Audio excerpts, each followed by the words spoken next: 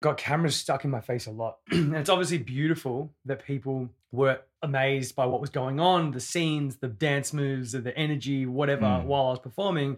But there was like a good couple of years where every single time I would leave the house in dark, dim lit nightclubs, I was getting phone torches, just like smashing my vision left, right, and center. And it really started to make me feel very isolated and separate from the people I was performing for.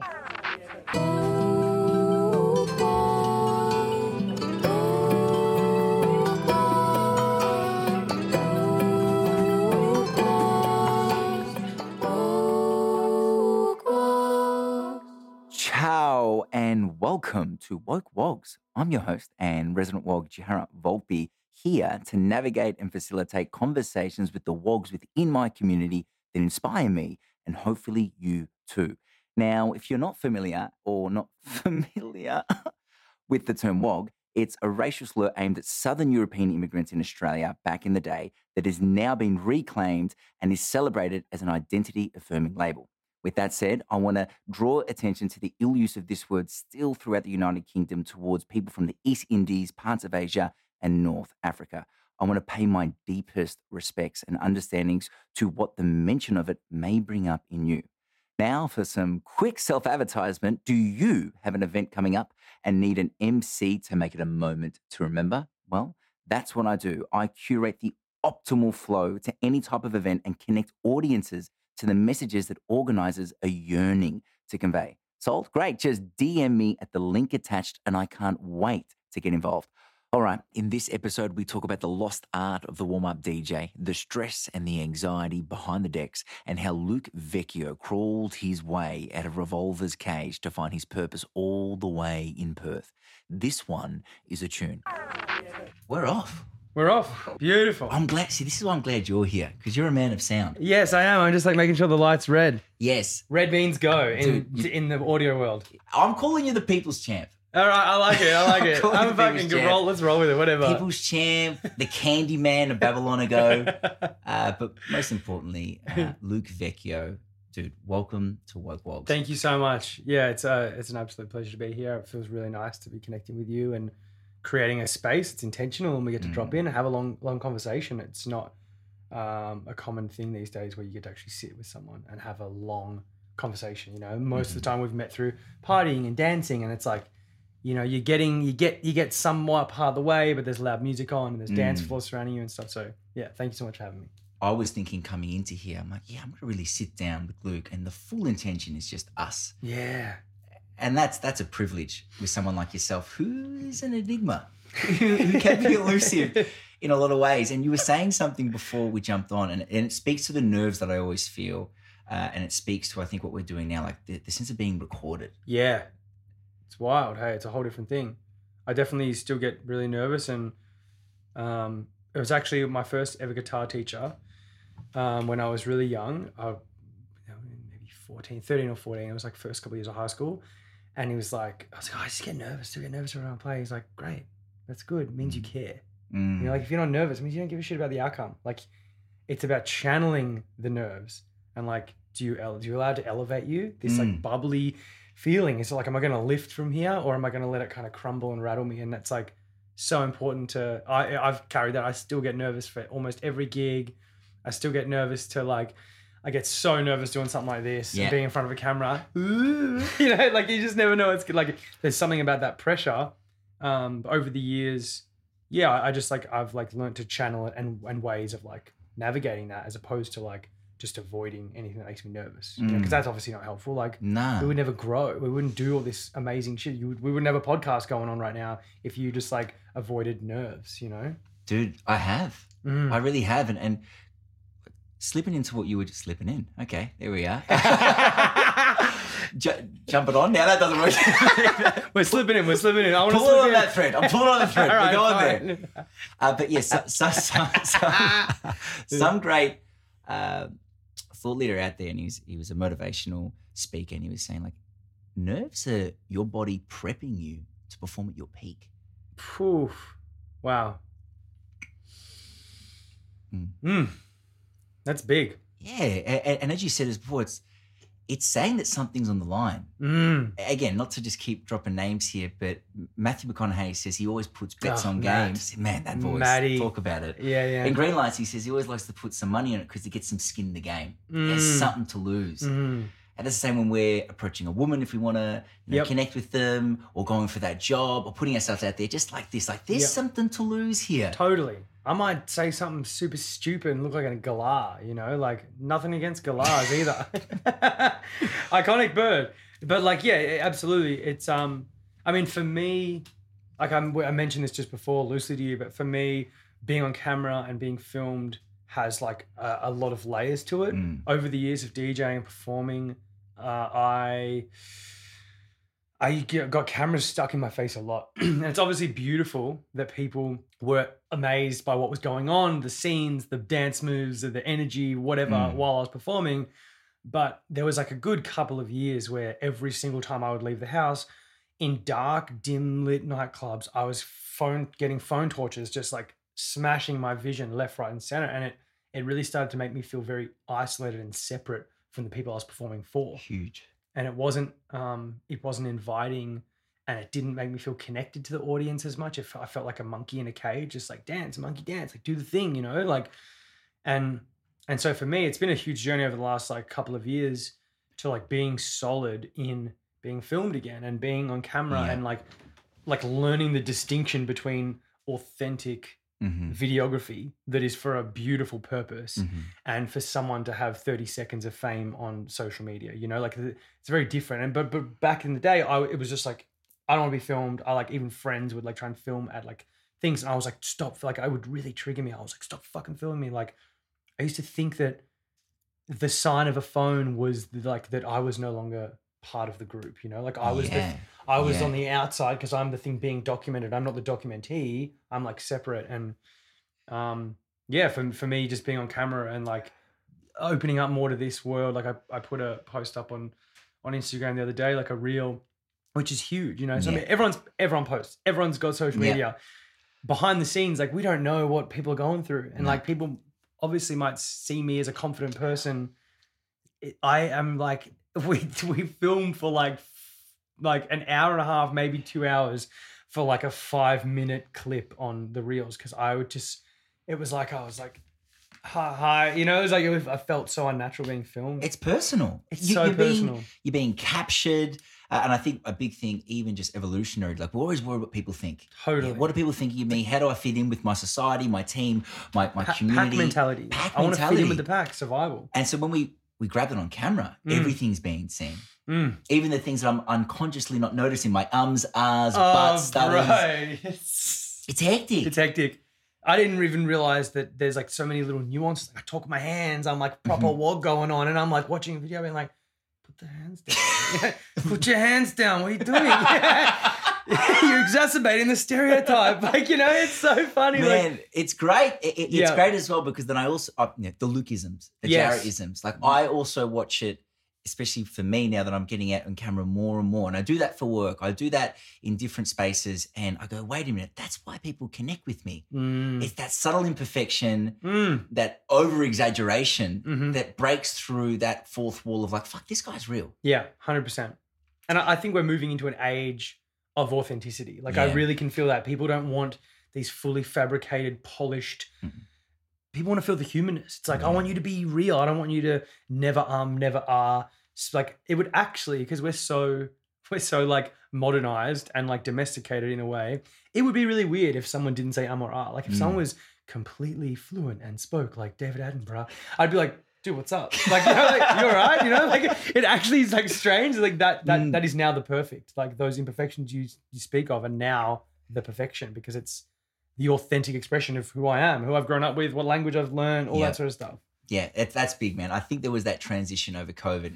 Other people can align with this as well, that within lockdown, we were so separated that I think it burst that bubble of that, just that fabricated reality that we were crafting and living in. Absolutely. Like, the superficialness of seeing people in that way, or receiving information in that way. Like, I mean... Yeah, man, far out. Like... I don't know if you want to go Yeah, taking a pause. Yeah, taking a pause. Let's bring it back to Luke Vecchio. Yeah. No, because there's something important here in your timeline. And I just want to take it back because this is about unpacking you. And you are an identity that's around. You are somebody that, for me, when I see you in a lineup, I'm fucking amped. And for those of you that don't know, Luke Vecchio is an established DJ around Melbourne. I do call you the people's champ because I've heard many times, even last weekend, somebody just talking about their favorite local artist, and you always are on the tip of the tongue. And with that as well, it's like there comes this anticipation. And you were speaking about like being that monkey in the cage. And I only understood this a couple of times checking in with you, but there was a time where, you were that, and everyone was coming at you, and there was this. Everyone was like, "It's Vecchio's set." It'd be a whole festival. Everyone's only talking about that set when Vecchio's on. Where are you gonna be? And so I'm curious, man. Like that time of your life, because it's still like that now, but I think things have changed, which we'll get into. Yep.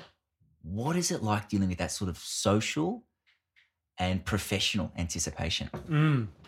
I'm also going to add in personal into that because I've noticed a separation between my professional self and my personal self. And this, like, sometimes you can put on the hat and you can step on into the podcaster or the DJ. And then there's also like the personal unattached self underneath that's like got their own agenda. But it was huge, man. It's somewhat feels still surreal when I reflect on that time of my life because I mean, I felt like I developed so much momentum around my performance and my art and my music and what I was doing, what I was offering, that it sort of like got out of my reach, and I didn't know if I could actually show up to the expectations that other people had of what a Vecchio set was going to be like. And it was like I'd sort of I feel like I'd like kind of set up my own expectations that I didn't know. Sometimes I didn't want to be full energy. Sometimes I wanted to be inward or introverted and play like a different set. But I was like, I felt like Luke Vecchio, the brand, the image was epic dance moves, high energy, like what the fuck is happening moments. Like it's a performance, dude. It's a full performance, and it's not easy to always get into that. So yeah, like at that time when there was this, just this hype, like there was this momentum, and that was crazy. Like it was man. It was crazy. Like it's funny speaking about it now because I feel so separate from that time in my life in like a healthy way. But yeah, I struggled a lot. I struggled to feel like worthy. I had imposter syndrome a lot. Like I would constantly think that I wasn't as good as anyone thought I would, and it would trigger me when people were like, "That was amazing," and I was like, "You're just saying that," Like I almost I didn't want to believe that I was as good as people thought I was because I don't know why. I just was like, it was scary to step into that and like actually show up and be like, I am this thing. Like I am this identity that everyone's painting me to be, because you are so much more. I don't want to say the word, but you're wearing this mask, so to speak. You're playing this masquerade. Absolutely. And it blurred the lines because I used my real name. Like if I had an alias, my alias was like Lux or Lumens or something. Like when people like would talk about a Lumens set, we're just rolling with the guys. It's happening. Yeah, we're like a Lumens set, or I'm not going to say that. But this alias of some kind, I would know that it wasn't Luke the human. It was this thing that I got to do, and this beautiful job and play and hobby that I got to like do occasionally. I'm like, I'm going to show up, I'm going to put the mask on, put the hat on, and just do that thing. But having my real name meant that it was like if I played a bad set, then Luke Vecchio was bad, and Luke Vecchio was the human and the profession and the brand, and there was this that was like so much compression. It was like being in a bottleneck because I couldn't deal with the pressure I was putting myself to show up to that level every single time. Yeah. And so what was the dealing? Well, that led to a lot of substance abuse. I don't know why I'm smirking now. Bad kitty. Yeah, bad kitty. But I think it's the way I asked. Yeah. And what was the coping? Well, if you really want to know. Yeah, like it's we were partying. Yeah. We were partying. That's how we were connecting. It's how we were like facilitating most of the environments that I was working in. And so I was just doubling down, and I was using a lot of dissociative drugs, and I was actually like disembodying a lot. I didn't want to be present in a way. Yeah, like I was smoking a lot of weed at the time, like every single day, and that was also like it was kind of like I was struggling to deal with the pressure. So my means of coping was like any time off, any time that I wasn't performing was like I was as off as you could be, you know, like free balling, trackies, Uber Eats, on the couch, getting stoned. You know, it was like I got no responsibilities, I got nowhere to be. Like it was like I didn't want to have any responsibility, because when I did have it and I had to go perform, it felt like it was so much to hold, like so much energy and expectation to hold. And that was it. I mean, it facilitated my growth and my art in a certain way, because it was like giving me relief, but also it was not sustainable. And like, I don't agree with any like long-term unexamined addiction for a bigger, you know, for an umbrella word, Yeah. anything that's like, I have to have this, or I need to have this, or I wish I wasn't doing this, but I have no power over it. Yeah, it's substance in general. Yeah, because everything's a substance. Coffee, like you actually see everyone lining up in the morning. They're all lining up to get a hit. 100%. Even work, man. Dude. People are addicted to work, because when they don't work, they're like, what am I going to do? What am I going to do? You know, it's like they feel really like uneasy when they don't have something to do. Oh, Matt, I've actually been working with something really recently, and people is my addiction. I grew up in a big Italian family and whatnot, and I grow a lot of purpose in my connections. And so what I really started to unpick, I'm like, wait a minute, I'm addicted to people. All my jobs are to do with people. They've always been to do with people. When I come home, if I'm dealing with a pretty interesting emotion, I know the thing that I coach young boys to do is, hey, reach out to a mate. But sometimes I know I'm just getting myself out of that time with me. Wow. And so that's the substance that I'm kind of like going, wait, when is this actually for what I think it is, socializing and connecting? And when is it just distracting from the work that I said I was going to do last week that I pushed back 3 times in a row? Yeah. So I think you're right. Any behavior unchecked needs to be. Absolutely. Yeah, like that patterning and lifestyle ran for about 4 or 5 years. Like Huge. There was a lot of changes happening, and like my music was growing. I was becoming more well known. I was playing my first festival sets. I was getting to play main stages at Doofs and all that stuff. So I was achieving and excelling. So that also stopped me from questioning and analyzing my behavior, because it was like I was feeling the reward and the like, oh, I'm getting, you know, more well known. I'm getting opportunities. And it was like, well, if the thing is growing, don't question anything. You know, it's moving. Let's not look behind us and see like if, you know, who's pushing it. And the environment, dude. I mean, that's like how long you got. We literally, my job, like I have this constant kind of thought that pops up, and I've asked quite a few people this, and it's because it's funny. It's hilarious to me. Like I'm actually visualize, like spend a bit of time visualizing an office job, 9 to 5, where you roll in, you know, you sit at your desk, and before your boss has said, hey, how's it going? He slaps a stack of drink cards in your hand. There's a bar. You can go get some vodka. Someone's kind of zipping around on a cheeky line, blah, blah, blah. Everyone's kind of like, imagine getting any work done. Like that's not actually like. But then you actually are getting the work done, and you are succeeding. That's you are being celebrated. You smashed it last week, Luke. You got a raise. You got a raise. Like and so like it's so hard for me. It was so hard to question my own behavior and like my health. Like my health was just deteriorating. I was feeling just unhealthy. I looked pale. You know, I was spending 40 hours in nightclubs and then just binging it on the couch, watching a whole season of something in a day on Netflix, you know, like every day of the week. And so there was no life balance. And because of this reward, because of this, you're amazing, you're Luke Vecchio, you're a superstar, or whatever, it kind of stopped me from like checking in with whether or not I was actually happy, healthy, content, you know, like all these other things. Yeah, you got lost in the brand. Totally. Yeah. There was no separation between Luke Vecchio, the musician, DJ, artist, dude, and Luke Vecchio, the human, just guy. Yeah. Like I'm just a regular person, you know? Yeah, man. Something as well that just come up for me that on that note, like the status that people get elevated to, DJing for some reason in the last couple of years, last decade really, has elevated to this Huge superstardom. Like DJs are like gods in this weird way, and people treat them differently. They think that they're more important. Like I've had so many people be like, "Oh, what do you do?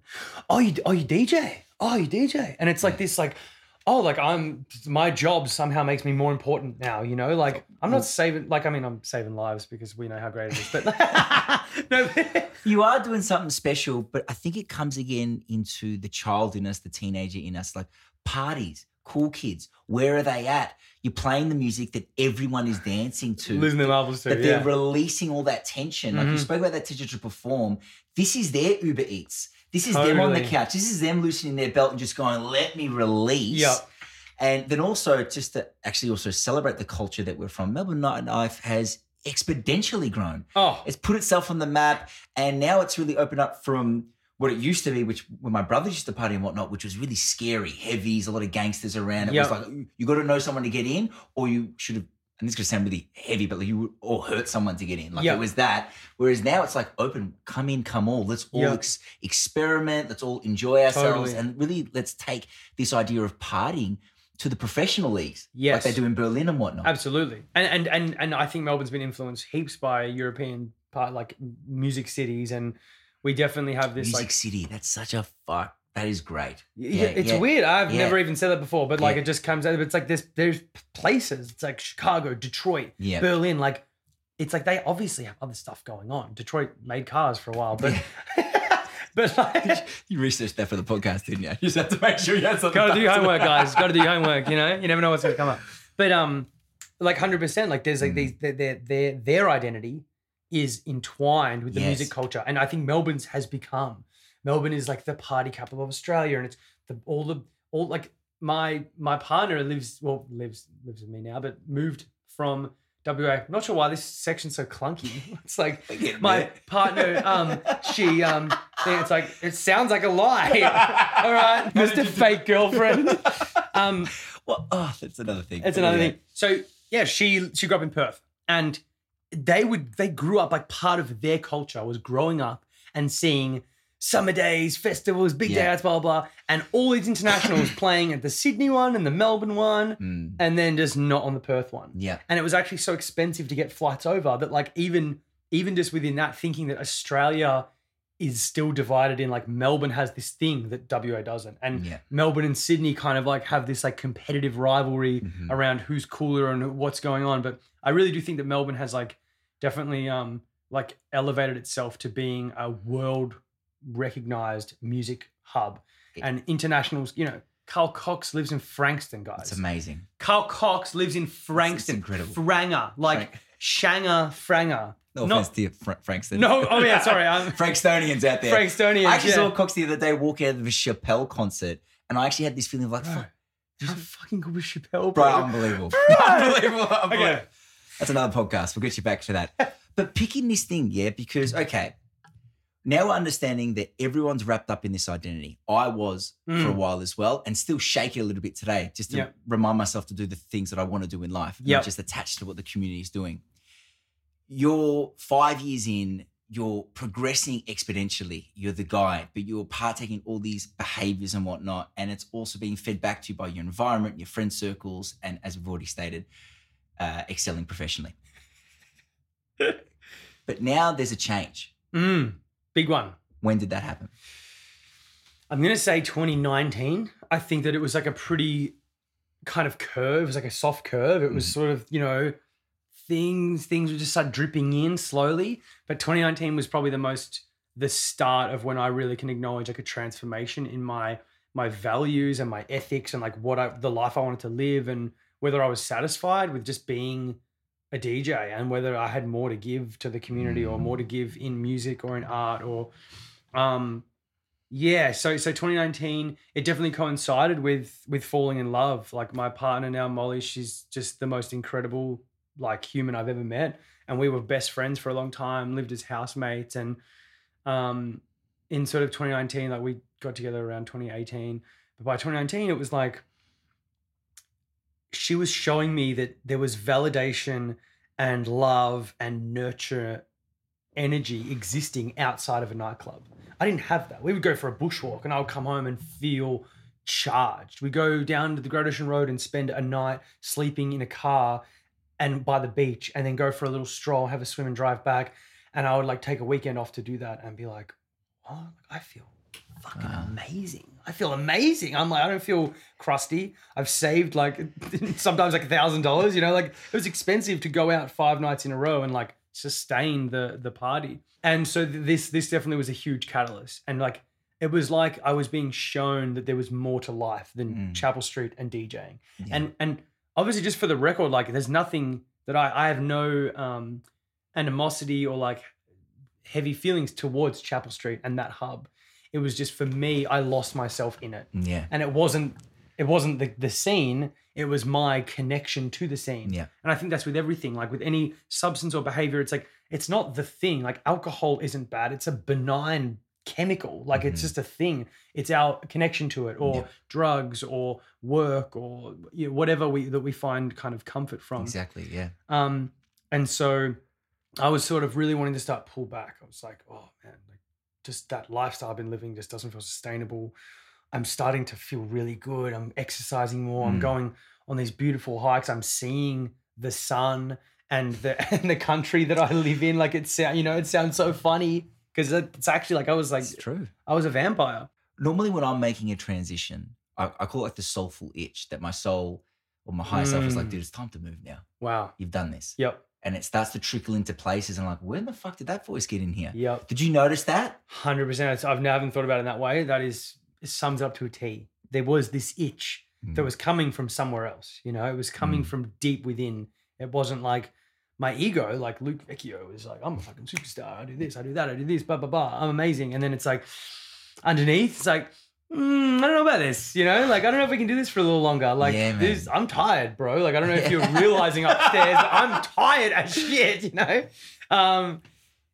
So, and then like, I also like getting into production, that was huge for me because I sort of hit a point where I was starting to become like not fully satisfied with just DJing. And I've been making music for as long as I've been DJing, but something really clicked into gear around that time. And I really started like wanting to know more about music production. It's like I had more to say, you know, I kind of maybe hit the precipice of what I could say with other people's music. And I was feeling a really strong call to now speak my own truth and have my voice with my music. Wow. And that also meant like I couldn't have a productive, creative day. Like for me, creativity is a channel, and my channel needs to be open and clear for inspiration and ideas to flow through me. Like I genuinely believe the universe creates through all of us. Like we are just kind of beautiful avatars that are playing out this huge cosmological game. And that was like getting in the way. DJing was getting in the way. I would have these sloppy, lazy, unmotivated, uninspired weeks. And it's funny, when I say week, it was like I would be finished partying on a Monday night. So then I would have Tuesday, then I would have Wednesday, and then I would be back at Revs every Thursday. So my week was my weekend. So I only had 2 days of downtime. And in that time, I wanted to be creative and I wanted to be making music, and my lifestyle wasn't supporting that. So I think like, falling into a beautiful, nourishing and loving relationship, and then also falling further in love with creating music, my own music. And those two things started to really expose the short-sightedness of my DJ lifestyle. Like it just became very apparent that like this can't last. Like it doesn't have legs on it. Like there's no way I can keep doing this. It's the next phase. And then you fully unplugged. I went off the grid, bro. You were out. You know, they say like the pendulum swing, you know, you let go of the marble. I was so deep in it that for me to feel the real effects of stepping back, it was like the pendulum had to swing as far as I was in that world. It had to swing just as far out of that world. Wow. I deleted my Facebook. I deleted all my social media. I moved over to WA for a little while. I was living over there with Molly. I unplugged like to the purest extent of the word. Like there was no way to even contact me. I wasn't responding to my phone. I became like this urban legend almost. Yeah, it was quite literally. Like it was so funny. Like enigma. Yeah, like then like my friend Jack, like longest standing all time best friend, JB. He would have people would ask him. He was the interpreter, bro. He was the interpreter. I was like, "Where's Luke?" He's like, "He's there. He's there." Like, what the fuck do you mean, bro? Yeah. Like, and it's like so funny that to me that was what I needed. I needed to cut ties in a way, energetically more than physically. Like it wasn't like I actually didn't want to be friends with the people that I just needed to just completely sever myself from this whole world and this whole lifestyle. And then, I mean, at the time I didn't know what I was doing, but what ended up kind of playing out was then like one toe in, one toe out, 1 foot in, and bring it out again, and I slowly started to find this balance of like what I really feel like my purpose is now and what I'm actually here to do. And to me, it's very obvious now that I can't be the best, healthiest, most inspirational and kind of highest version of myself if I'm in a nightclub breaking up my sleep patterns 4 or 5 nights in a row. It's not available now. It's off the cards. I won't do it. And I know everyone listening would want to hear this. What is that purpose? Well, I mean, that's a huge question, right? I feel like for some reason this moment is feeling like I'm tensing because it's like I haven't actually voiced this before. It's like an internal thing. We we feel this like soul calling, and to actually voice it feels like then also comes the accountability of like, well, are you going to do that? You've said it out loud. You said it on a podcast. Now you're going to fucking show up and do that thing. But I really skin in the game. Yeah. Put a bit of skin in the game. I really feel like I'm here to give back and to share wisdom and insight. And I want to bring everyone that I can up to my level. And that's not said in a hierarchical way. Like I'm up here, I'm the DJ, blah, blah, and I want you can come live with me. It's more like I've gained a shitload of experience over the 10 years that I've been performing.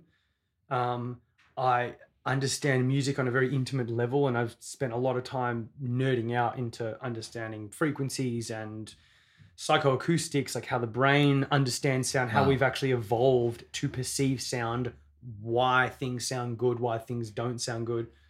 And I think that like I don't want to kind of hold the keys to the city anymore. I want everyone to get let's go to the key cutters and let's give everyone a key,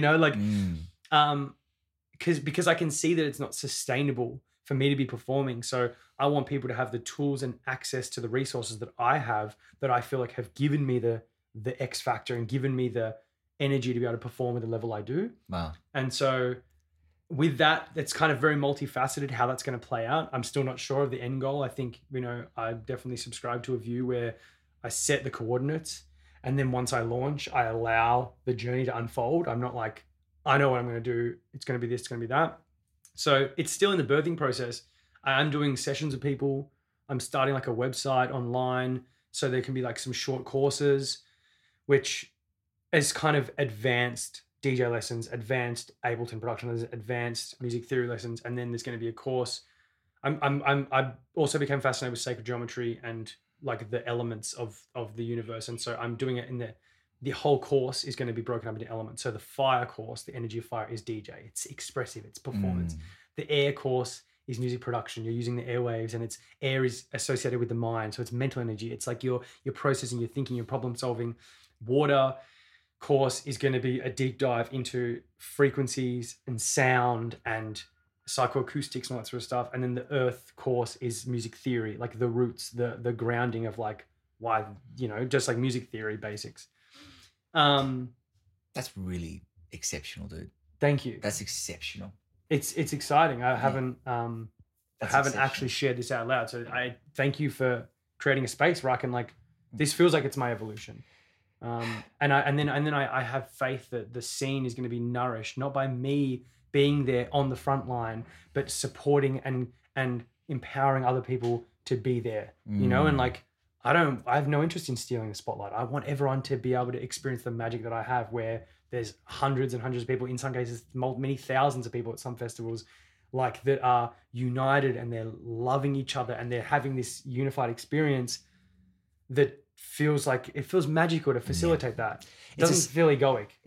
Well, it's a special space. Like I think as much as it can lean into, as we said, unchecked behaviors and getting lost in a cycle and being in a scene, but being out of the scene of life. It is also a place where beautiful connections are made. I mean, us. I literally only know you from Boogie Beats, bro. I know, like man. it's and that's wild to think that. Like, what if I just never got booked for a Boogie Beats party? I didn't even know about the brand until I got booked, and then I went to one and was just like never missed one up. You know, it was this. It was like that. Yeah, the scene has a beautiful way of bringing people together and supplying community. Yeah, and what I've seen now over the years, which is really beautiful, is intimate communities being developed within the scene, and then they break off and they still do the thing and they party and they have a good time, but they then have their own little hubs. Yep. And there's like the Lemon Tree crew, and there's like, I mean, you guys have the spaceship here. There's like these little hubs. The Circadian crew, the Boogie Beats crew, you got all that sort of jazz, and it's true. And I think there's the thing about partying, and I'm sure even if you've never been to a do for the same sort of clubs that myself and Vex have been to, just being in the crowd where everyone's on the same level. It's incredible. Like we actually do, there's quite a lot of evidence that indicates our brainwaves synchronize after 10 minutes of listening to music, any music. Really? And parasympathetically, between two humans, it's like it's evolutionary part of our need to survive that if you and I are sharing brainwaves, we have access to similar thoughts, similar feelings, similar approaches. And if a whole tribe is oscillating with similar brainwaves, then they're probably got a higher chance of surviving than some wild card out in the backfield, and then people just lying around in like full creative bubble, and then warriors carving spears. Like it's like no, we all go hunt at the same time, then we have chill, and then we eat. Like it's cohesiveness, and so we truly get to experience that on a dance floor where it like people dancing together for a prolonged period of time absolutely unites them. Not just on an emotional, like I feel like I met this friend and I feel good, but like on a completely physiological level, we synchronize, we harmonize. And that is just powerful beyond measure. Man, thank you for coloring that in. Thank you. Like I love that. I love when the science backs up the feeling. Totally. We've been feeling it millennia. Yeah. That's why we jumped around a fire banging drums in Africa millions of years ago. Like we have this primal need to dance. Movement is so part of our regulation. Like it's also this thing, I've never seen an animal escape an attack, whether it's like a deer outruns a tiger, and not shake it out. Yeah, man. My ducks do it as well. My dog Lucy's little chihuahua thing, like you drop a spoon on the ground, shake it out. Like they don't hold in their body. Yeah. And I really believe like there's so much now coming out around like somatic experiencing, somatic therapy, getting the body on board with therapy. And we've had access to that. Yeah. Our entire evolution, it's dance and it's movement and shake it out. Literally like the phrase like, I just gotta shake it out. It's like you actually do. That's the thing. You like that actually helps us. It heals us. So many things coming in. And you speak about that like that collective brainwave. Being someone from the scene, do you feel like it's also elevating and maturing right now? Are you feeling like you're having these sort of conversations, and especially with like the reality of festivals and whatnot, being on the downturn, not getting the turnouts that they're looking for, people more than ever not drinking and not doing the things they used to do that would allow them to spend those thousands of dollars. Yep. What's the precipice that they're at? It's funny, man. I actually see it dividing in two ways. I don't. In my experience, I don't see the whole scene evolving in one direction. I'm really seeing this divergence. And on one side, sobriety and people wanting to connect in a sober state and be more present with each other and have more like intimate gatherings and intimate festivals and intimate events is absolutely on the rise. And I feel blessed to be a part of some communities that, and just to also clarify, like, I don't think sobriety is a virtue. I think awareness is a virtue. Yeah. And it's like, I don't think that being sober is better than being intoxicated. For me, I wanted to be aware, and my awareness was guiding me that I needed to take a break from that lifestyle to be the best version of myself right now. You're speaking about the intention. Exactly. It's the intention is the virtue. Like be authentic, be real, follow your heart and your soul, and wherever that guides you is great. 100%. Like my dad has drank wine every day of his life, one glass with dinner. It's my nonno, man. One red wine with dinner his entire life. I've never even seen him drunk. But he is like, that is his ritual, and it's in balance, and he loves it. And I mean, he's worked in the wine industry. He's like a connoisseur, incredible mind. Like I definitely, my knack for music is exhibited in his understanding of wine. And it's funny because my brother's a barber as well. And my brother is like, you got a brother? Yeah, older brother. He's 7 years older than me. No way. Yeah, Jordan. He's really inspiring person. Like growing up, him being 7 years older as well, it was just the two of us.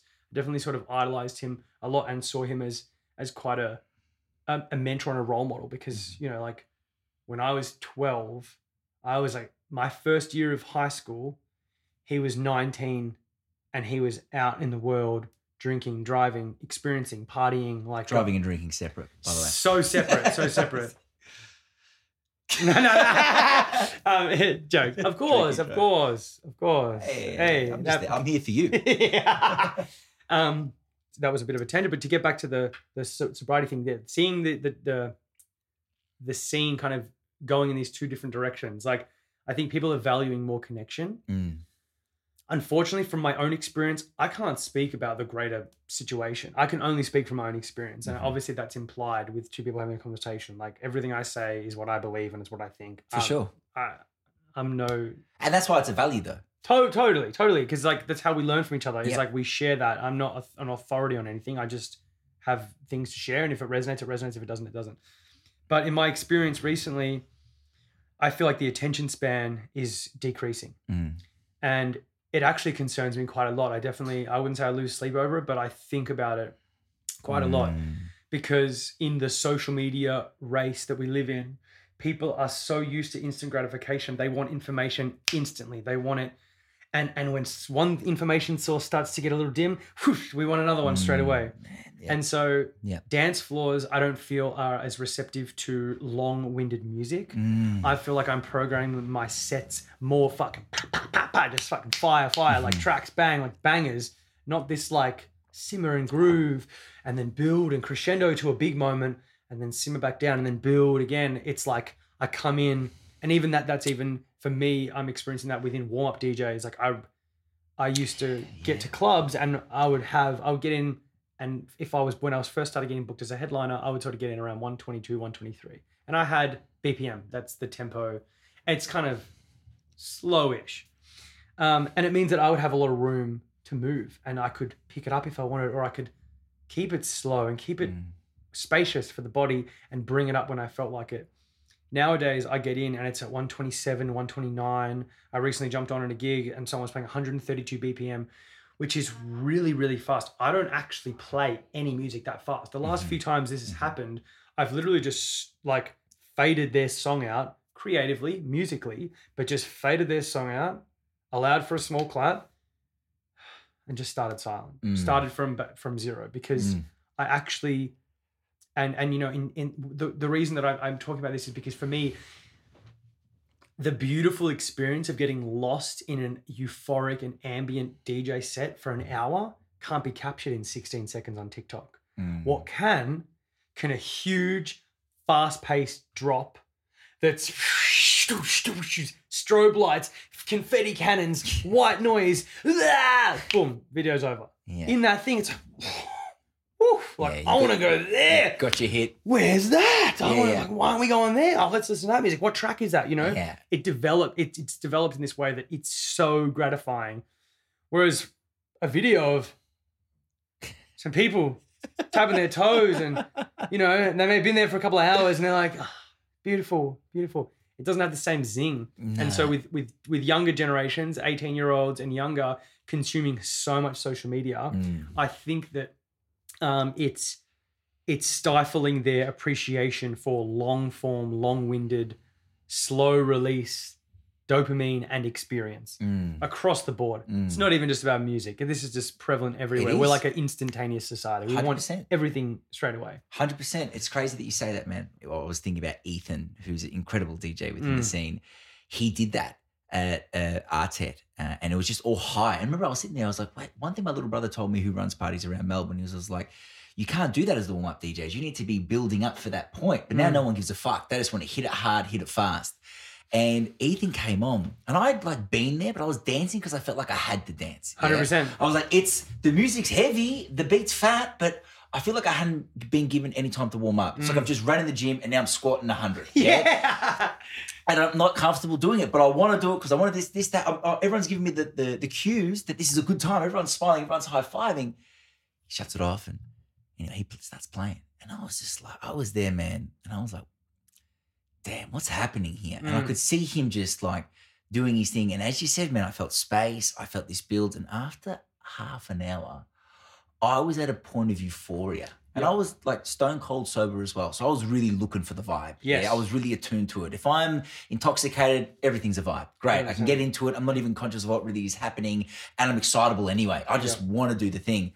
Whereas here I needed it. I needed that substance. And when you were talking there, it was taking me there because at the end of it, I was jumping, man. It could have been Rainbow Serpent 2018 when it was a vibe and me going bananas on a friggin' esky. Like I was like, whoa. Yeah. We started here, then we got here. Not we're just here, here. I don't want to bring any sort of freaking sexual connotations into it as well, but it's the same in making love as well. Man, let's savor it. Yeah, take as much time as we can, people. Take your time, man. 100%. It's there's a reason in most recipes start with preheating the oven. Dude! Like it's fundamental. Thanks, Vex. Thank you. Let it brew, let it warm up. Like let the onions simmer on the pan for a little while. Caramelize those bad boys before chucking them in with the roast potatoes, 100%, Chich. It's fun. There it is. There it is. It's I mean, side note, Ethan is a master of his craft. He's been DJing years on what I have, and I grew up just in awe of what he did. He was doing hip hop sets at Killing Time, hip hop sets in St Kilda, slow stuff, Breakfast Club, like raging high energy parties. Like he understands it. He knows the flow of music, and I think that there's definitely something to be said for the younger generation of DJs who want to be stars. Like I actually was thinking about doing a little video on this recently, and maybe this can just be the video. But like the era of the warm-up DJ is kind of fading. And for me, when I first started, I was actually taught how to warm up a room. Like I was like educated on the nuances of reading body language and feeling how much the subs are working so it's not too heavy. The track can be sexy and big, but it's not punchy, it's warm, and you allow room for abrasion, like a textural approach as well. Like let's have soft sounds, live instruments, vocals before we're getting into techno stuff. Like it's the whole approach of seeing this bigger picture. And there's like, I'm a piece in the puzzle. I warmed up at 161 for maybe 3 years. I can't remember exactly, but I was a resident there on Fridays for about 3 years, three or 3.5 years. And I would do the warm-up sets. I would either open or I would play second. And that was like, I cut my teeth there. I learned how to read a room and how to entice people and not to, get everyone on the floor at the one time, because that's also not like longevity. I don't want people to burn out by 5 a.m. It's fucking midnight, like let's get them going, get them feeling good, but keep them talking, let them keep socializing. There's going to be a moment later in the night where no one's talking. Everyone is in the music, just lost in it and having a sick one. It doesn't need to happen at midnight, like we've got patience. It's important to also not be the star. Like in that situation, me being the star of the night was doing my job. My job was to warm up. And I think younger DJs now that are up and coming haven't had that experience, haven't had the environment that honors that still to the same degree that it used to be. And so their idea of warming up is being the star. I'm going to get my fucking 15 friends down. I'm going to fucking play belters. And those 15 friends are going to, oh man, it's sick. And the bartender's raging. And it's like, it kicks off. And then by 5 a.m., it's like a zombie apocalypse. People are burnt out. They've spent all their money. There's some seedy action going on. It doesn't have this like this beauty to it. So I also see that happening with the scene. There is this divergence where people aren't being educated. And it feels kind of arrogant in a way saying that, but it's kind of, I just feel that there's like, there isn't the role models and the maturity that I'd like to see with the younger generations. And then our generation that have been doing it for a while, I feel the full flip, which is like, we just want to be connecting with each other, dropping in, allowing space for emotions and like conscious communication. And like, we're not just here to have a sick one, we're here to be with each other. And whatever happens in that space is welcome. And it's beautiful that both of those exist because neither one is better than the other.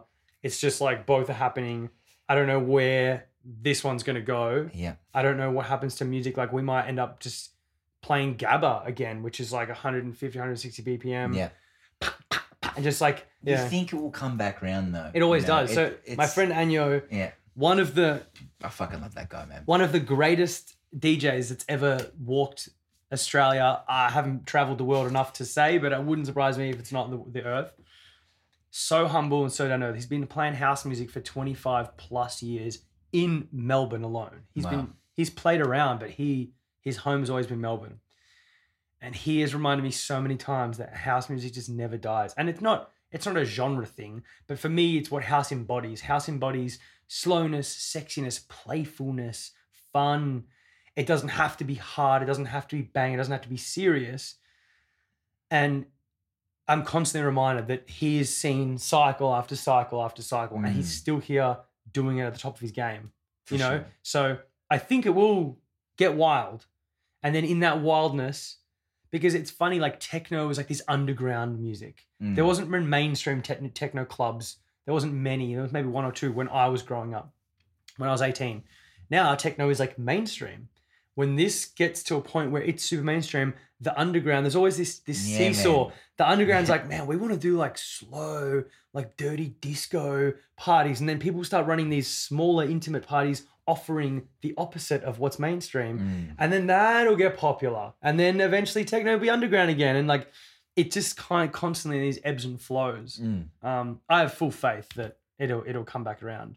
But I do think it's important to, and this has definitely inspired me with my courses and stuff. What I wanted to offer is like, I want to find ways to be a positive role model. Yep. And I want people to know how beautiful and special playing music is. And for me, it's so much more than just having a sick one, getting fucked up and being a rock star for an hour. It's like, it's an honor to be curating the music that supports people's experiences on a night out. Like it's an absolute honor.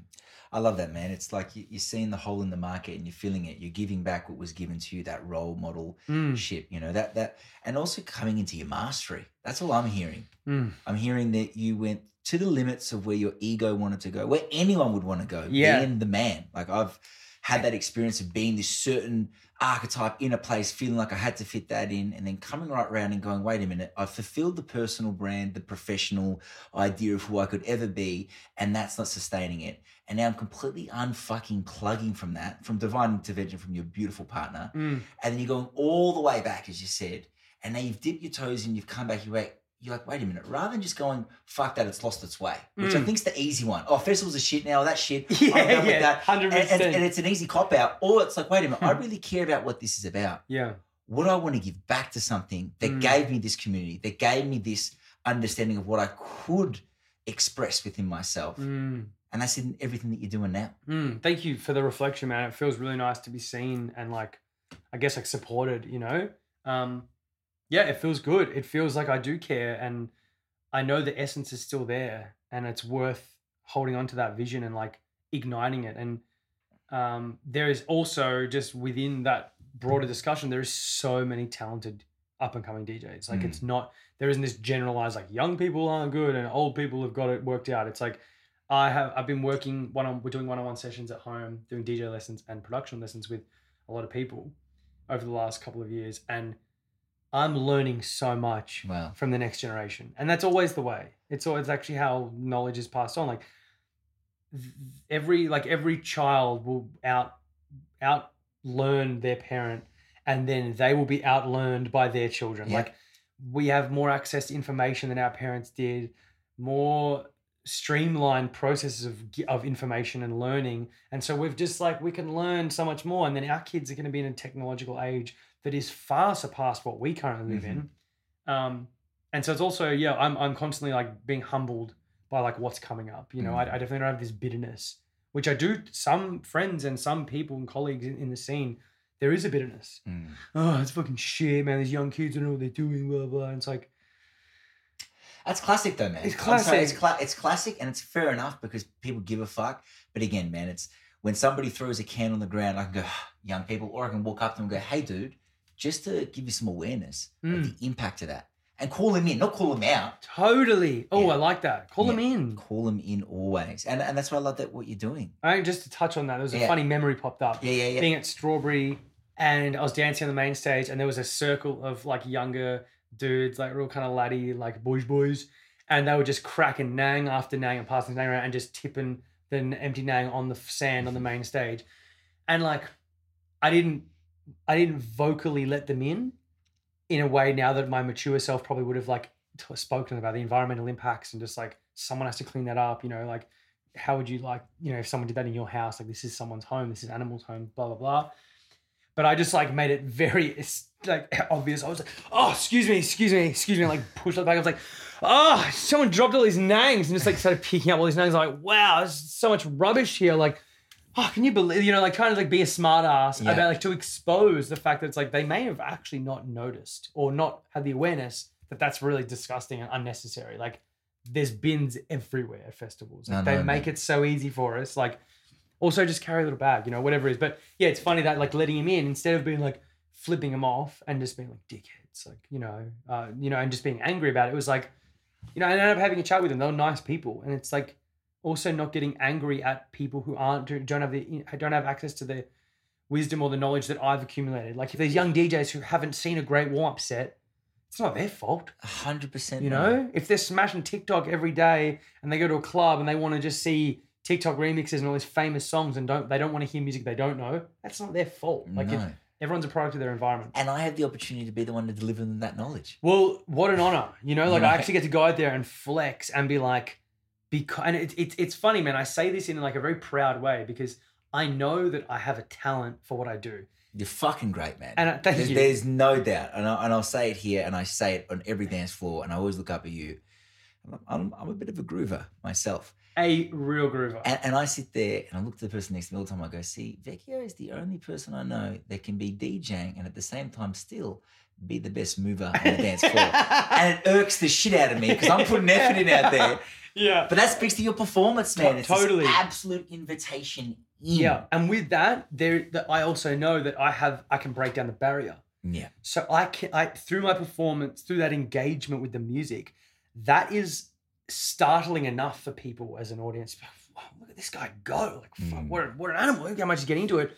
That it can suspend their doubts and their judgments around the music that I'm playing. And so I have this special where I can play to crowds that don't love my music. And by the end of the set, they're like, what was that? What do you call this music? You know, it's like a superpower in a way to be like, use my energy and my performance to educate them and not just be like, you don't get it. Like I'm playing my music, you don't get it. But it's like, no, like I'm going to put on a fucking show, whether you like it or not. But I'm pretty certain by the end of the show, you're probably going to like it, you know? It feels good, man. It feels, yeah. So tell me, what is this new iteration? You know, this plugging back in, the new machine. I hate to use that word, but the new Luke Vecchio bringing back into the scene because you're still there. You're still in it. Totally. I'm still in it. And that you know, in itself has been a crazy journey to unplug so drastically and then to step back in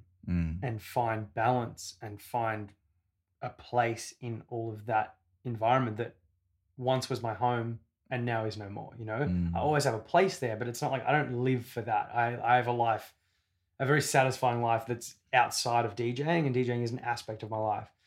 I mean, the things that I've put in place now are like, I only play 1 gig per weekend, no more. I will not take multiple bookings. I like conserve my energy so that when I show up, I'm fully present and I'm fully able to deliver my magic to in that moment. I'm sober as well, which for me is allowing me to be really true to myself and authentic and not get carried up in the periphery of the scene, but I'm there. And when I'm playing music, my phone's in my bag. I'm not rushing to the bar between songs to get more drinks or have a shot. For the hours that I'm booked, I put my head down and I do what I'm there to do. I'm not actually there to do anything else other than play the music. Wow. I'm barely there socializing. Like I get in, I play my set and I leave. And if it's a friend's party or it's a day party, I'll stick around. If there's people that I haven't seen in a while, beautiful to have a catch up. Like there's some people from the scene that I haven't fully connected with outside of the scene. And it's actually like, oh man, I'm actually a proper soul family, you know, and it's nice to check in with them. But yeah, so for me, it's like see less of me and hear more of me. Fuck yeah. Yeah, you know? That's fantastic. And it speaks to like the becoming of a man, the adult. It's the unseen hours. And it's letting the work do the talking, letting the music do the talking. Love that. See less of me, hear more of me. Well, it's been phenomenal to hear you today. Thank you so much, bro. Thank you so much for having me. Thank you for like downloading me into your journey, being super vulnerable with what that looked like. Yeah, thank you. For surfing with me, because that was an absolute surf. Yeah, like, we're riding hard. Man, I was like, we could go forever right now. But I think we got what I was looking for, which is, you know, what was actually behind the decks, the experiences of that, and what that journey has given you to then come back to give back to the future DJs, but also just the past yous. Going out there, giving it their all and getting lost in something that is so enjoyable but may not be the best thing for their longevity. Beautifully said. It's epic, man. Yeah, thank you so much for having me today. It's like, it's been really special to be able to talk about my experience, talk about my journey and have the space to do it and not feel like overly indulgent in doing that. Like it's like, I do believe that people could get benefit from my journey, my story. Like I've made a lot of dumb decisions and fucked up a lot of things and spent a lot of rent monies before paying rent. And so doing certain things, like I'm just like really grateful to be able to have the space to talk, share my story and know naturally that people who resonate will resonate. And that's great. Yeah. And what you're doing here is amazing. You know, like it's really special to create a moment where two people can really sit down and have an honest conversation. And from that, everyone in the outer circle of these two people, like today it's you and me, gets to know, like I know you more now.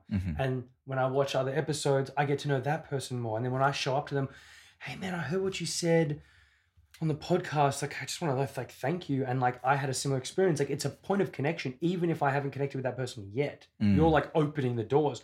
People can now approach me and resonate and have a conversation about anything I've shared on today. And we don't have to go through the long backstory. Yeah, you know, man. it's fast tracking connection. It is, man. And it's just elevating people in my community that inspire me. I really, and always have coached the thought that not just that people have a story to tell if you ask them, but there is power and wisdom in our community. If I knock on my next door neighbor's door, they're either going to have the answer to my question or the butter to butter my bread. I don't have to always reach out or pedestal these individuals that are so far away in America, all around the world. Like it's in my community. If I want to go and learn how to connect deeper to the music that I'm creating, I'm going to call fucking Luke Vecchio because he's got that, and that's what you've projected on. He's got that deep downloaded in knowledge. Plus he was a sick cunt playing at a fucking club, you know? That's the point of it, man. And I'm really excited for everything you got going on. I'd love to leave a little bit of space. Like, what's the way that people can connect with you? Yeah, great. So I'm definitely semi-active on Instagram these days. I created new accounts and like I'm re-emerging into that space and it feels good at the moment. So yeah, Instagram is probably like for like what gigs I'm playing and little snippets of music and stuff. My SoundCloud and Spotify, I guess, is like where, you know, you can listen to my music. But soon there'll be a website. It's the School of Inspired Arts. That's my offering at the moment. And so I'll be developing a website and I'll potentially, by the time this goes out, it might be ready. Awesome. If not, I can just keep Jara updated with the links so that when it is live, the people who watches the networks can be given. But yeah, that's pretty much it. Epic. Yeah, I'll definitely put that in the show notes. Vex, People's Champ. Thanks for delivering as Thank you you so man. much, bro. I love you big time. I love you so much, bro. Yeah, thank you. Well. Would you look at that? You made it to the end of this Wogcast. It must mean you enjoyed yourself. And if you want to support myself in this new venture, please like, subscribe, and share it on your social channels. Thank you for all the help and support. Of course, I'll see you here next time on